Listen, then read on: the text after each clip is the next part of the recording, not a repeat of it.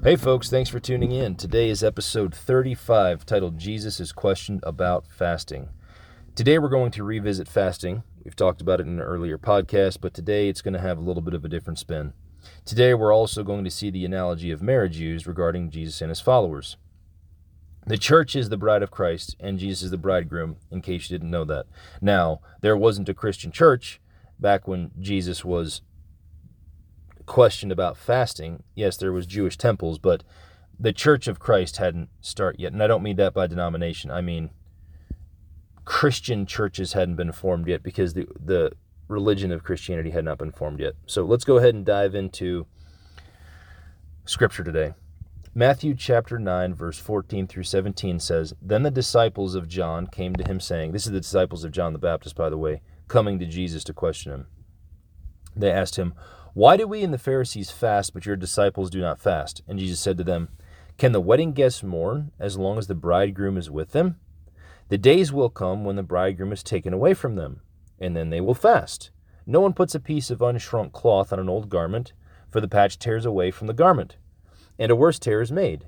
Neither is new wine put into old wineskins. If it is, the skins burst, and the wine is spilled, and the skins are destroyed. But new wine is put into fresh wineskins, and so both are preserved. We're going to jump straight into the commentaries today. The following information was taken from an early church father, Saint Hilary of Poitiers. The fact that he said there was no need for his disciples to fast, he's talking about Jesus, as long as the bridegroom is with them, illustrates the joy of his presence and the sacrament of the holy food, which no one need be without while he is present. That is, bearing Christ as the light of the mind. But once he's gone, Jesus said, they will fast. So this again illustrates the need for fasting rather than the idea that we don't have to fast. So the Orthodox Christians fast. The Catholic Christians fast. The Orthodox Christians, I think, fast twice a week. Catholic Christians, I think, fast once a week, rather. That's on a normal week, by the way. There's an influx based on what events are going on, like Lent, etc. And I haven't really seen any Protestants do any fasting at all, personally. That's just the churches that I've been to. And that doesn't seem to be biblical, because the only time people stopped fasting was when Jesus was in the flesh on earth in his ministry, and after that, fasting was utilized again. So it doesn't seem biblical to avoid fasting entirely. I personally like fasting once a week. That's a goal I try and keep. Now, I'm in school, and I deploy to Africa for a living, so I've got some lifestyle issues that I have to work around, but my goal is to fast once a week, and I prefer to do it on Sunday, and I try to fast from about 6 a.m. till 3 to 6 p.m. And to be quite frank with you, not only does my body feel better, but I feel more spiritually connected to the Lord when I do. So just my personal experience with it. If you haven't tried fasting, give it a shot. It can be fantastic. And it's full of health benefits too. If you go back to our other podcast, the first podcast about fasting, we'll talk about it. It rather talks about the health benefits, some of the health benefits.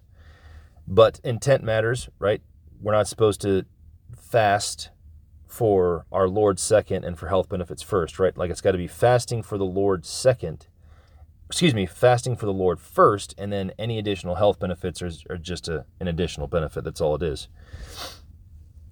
Let's move on to another commentary. The following information was taken from David Guzik's commentary. Can the wedding guests mourn as long as the bridegroom is with them? That's the part he's commenting on. It wasn't right for Jesus' disciples to imitate the Pharisees in their hypocritical shows, nor was it right for them to imitate John's disciples in the ministry of humble preparation, because the disciples lived in the experience that John tried to prepare people for. So, first of all, the Pharisees' hypocritical shows, that's what Jesus talks about in his Sermon on the Mount. Don't be all dramatic with your fasting. Oh, I'm suffering and I'm such a holy person. That's that virtue signaling that we talked about, right? So we're supposed to anoint our head, wash our faces, keep ourselves as if we're just participating in a normal day. That's the way Jesus wants us to do it. Now, that's the way John the Baptist's disciples conducted themselves, humble preparation. And if you didn't know this, John the Baptist actually paved the way for Christ. And he and his disciples did a lot of fasting. some of you may remember the staple of John's diet at times, which is locust and honey. That's got to be delicious. I kind of want to try that, honestly, just for the heck of it, because for someone to be baptizing people by water for repentance in the wilderness, eating locusts and honey, I mean, talk about a spiritual titan just making it happen. To me, that's so cool. The following information was taken from David Guzik's commentary. Jesus' reference to the wineskins was his announcement that the present institutions of Judaism could not and would not contain his new wine. He would form a new institution, the church, that would bring Jew and Gentile together in a completely new body. And they referenced Ephesians 2:16 with that commentary. So for those of you who don't know, there is or will be a new Israel. It's known as the remnant or the remnant of Israel or New Israel, depending on how you want to call it. When someone believes, and again, not by English definition, but by original biblical language, what it means to believe is to have the trust and conviction in which a person is impelled by the inner and higher prerogative and the law of the soul. So that's what it means to believe, right? That's what it means to believe.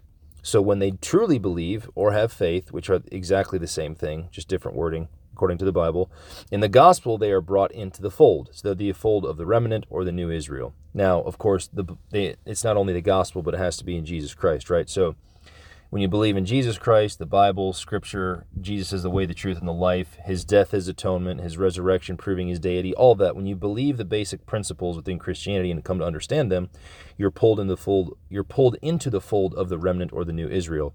And this ties into what Paul talks about with Gentiles being circumcised in the heart. The following information was taken from David Guzik's commentary. Jesus came to introduce something new, not to patch up something old. This is what salvation is about. In doing this, Jesus doesn't destroy the old, which could be considered the law, but he fulfills it, just as an acorn is fulfilled when it grows into an oak tree. There is a sense in which the acorn is gone, but its purpose is fulfilled in greatness. So I think it's fitting here to remind everyone that all of the Mosaic law is holy. Not one dot, not one iota will be removed from the law until heaven and earth pass away. So it's set in stone. It's to be treated with reverence, just as the seed of Moses should be treated with reverence as Jesus instructs. Now, we are not under all 613 Mosaic laws, but we are, however, under the law of Christ and the law of liberty. Now, the law of Christ is to abide in his love through obedience to the Ten Commandments and obedience to the entire New Testament in relationship to the Old Testament. Okay? And the law of liberty is to do what we should do, not what we want to do. And that is James' teachings in the New Testament regarding the law of liberty. It's the pursuit of what you should do, not what you want to do. It's not, the law of liberty doesn't mean, yes, no rules. I don't have to do anything in the Bible. All I have to do is profess with my mouth Christ is Lord, and I can go live a hedonistic and pagan life, acting the fool on a daily basis. No, that's not what the law of liberty is. The law of liberty is to do what you should do, because Christ is Lord and the Bible says so, and God knows what's good for us, not what we want to do. Okay? Now, in addition to that, the Old Testament, if I remember correctly, there's 4 classifications of Mosaic laws: judicial laws, ceremonial laws, civil laws, and then ethical or moral laws. So judicial law would be, we're not, according to the scholars, right, from my research in school, according to the scholars, we're not under the judicial laws, which means we don't have to put people to death for certain reasons, right? That's not the case. And nobody should be upset about the death sentence because we have that in the United States of America. So if you don't think pedophiles, murderers, or rapists, or people who conduct heinous crimes shouldn't be put to death, well then take it up with the United States judicial system. But the point is, there are things so heinous that people can do that it makes you deserving of death. So we're not under the judicial laws. Number 2, we're not under the ceremonial laws because Jesus fulfilled all of those as the high priest, right? Number 3, we're not under the civil laws. So an example of that would be Jubilee. Now, if I remember correctly, Jubilee, every 7 years, all debts would be forgiven. Now, do I personally want to be under that law? Yes, absolutely, 100%. That would be fantastic because my house would be paid off and my truck would be paid off right now. But it's not. We're not under the civil laws anymore. But however, the moral and ethical laws we are. And that's why that's the parts of the Old Testament we still have to obey. It's all of the Ten Commandments and all of the New Testament in relationship to the Old Testament teachings. That's the way the scholars have worded it. Excuse me. So let's summarize today and bring it to a close. The fact that Jesus said there was no need for his disciples to fast as long as the bridegroom is with them illustrates the joy of his presence and the sacrament of holy food. So Jesus Christ is the bread of life, okay? And an interesting thing, by the way, just a quick side note about the bread of life sermon. I just took the Gospel of John a couple months ago, the entire course. I studied the book of John for 8.5 weeks. And in, I think it was John chapter 6, during the bread of life sermon, he lost all of his followers, except for the apostles. And when all of his followers went away, he looked at the apostles and he said, "Are you going to leave too?" And I think it was Peter that responded, "Why would we leave? You're the only one who has the words of eternal life." So that's just, I just wanted you to take that with you. Just have that when it's talking about holy food, the bread of life, and Jesus being the bridegroom. I don't want you guys to think that Jesus just walked around and everybody was captivated by his speech. There was many instances, the bread of life sermon being the most significant one, where people walked away from him because he told the truth. Okay? It's just, there's a reason the prosperity gospel and all of its falsehoods are thriving in the Protestant evangelical circles, is because I just don't know what it is about human psychology. Oftentimes, in many situations, and this matches Scripture too, lies thrive more than the truth for a certain period of time, right? Things kind of ebb and flow, but I can't help but notice the trend that there's a lot of there are a lot of ministers who are successful by teaching falsehoods, and it drives me up a wall. All right, side note over. Summary number 2. Orthodox Christians and Catholic Christians, they both fast differently. Orthodox on a normal basis twice a week. Catholic Christians on a normal basis once a week.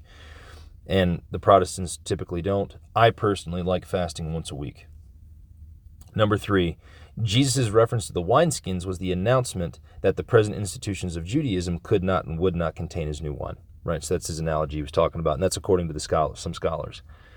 Summary 4, Jesus doesn't destroy the Mosaic law, but he fulfills it. And we still have to obey parts of the Old Testament in relationship to the Ten Commandments and the New Testament. So, summary number 5, we are under the law of Christ and the law of liberty.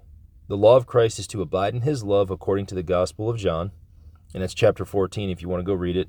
If you love me, you'll obey my commandments or keep them, and if you love me, you'll obey my word or keep it. And that's Scripture. And the law of liberty that James talks about is to do what we should do, not what we want to do. That's all we have for today, folks. I hope everyone has a great day. Fight the good fight. God bless.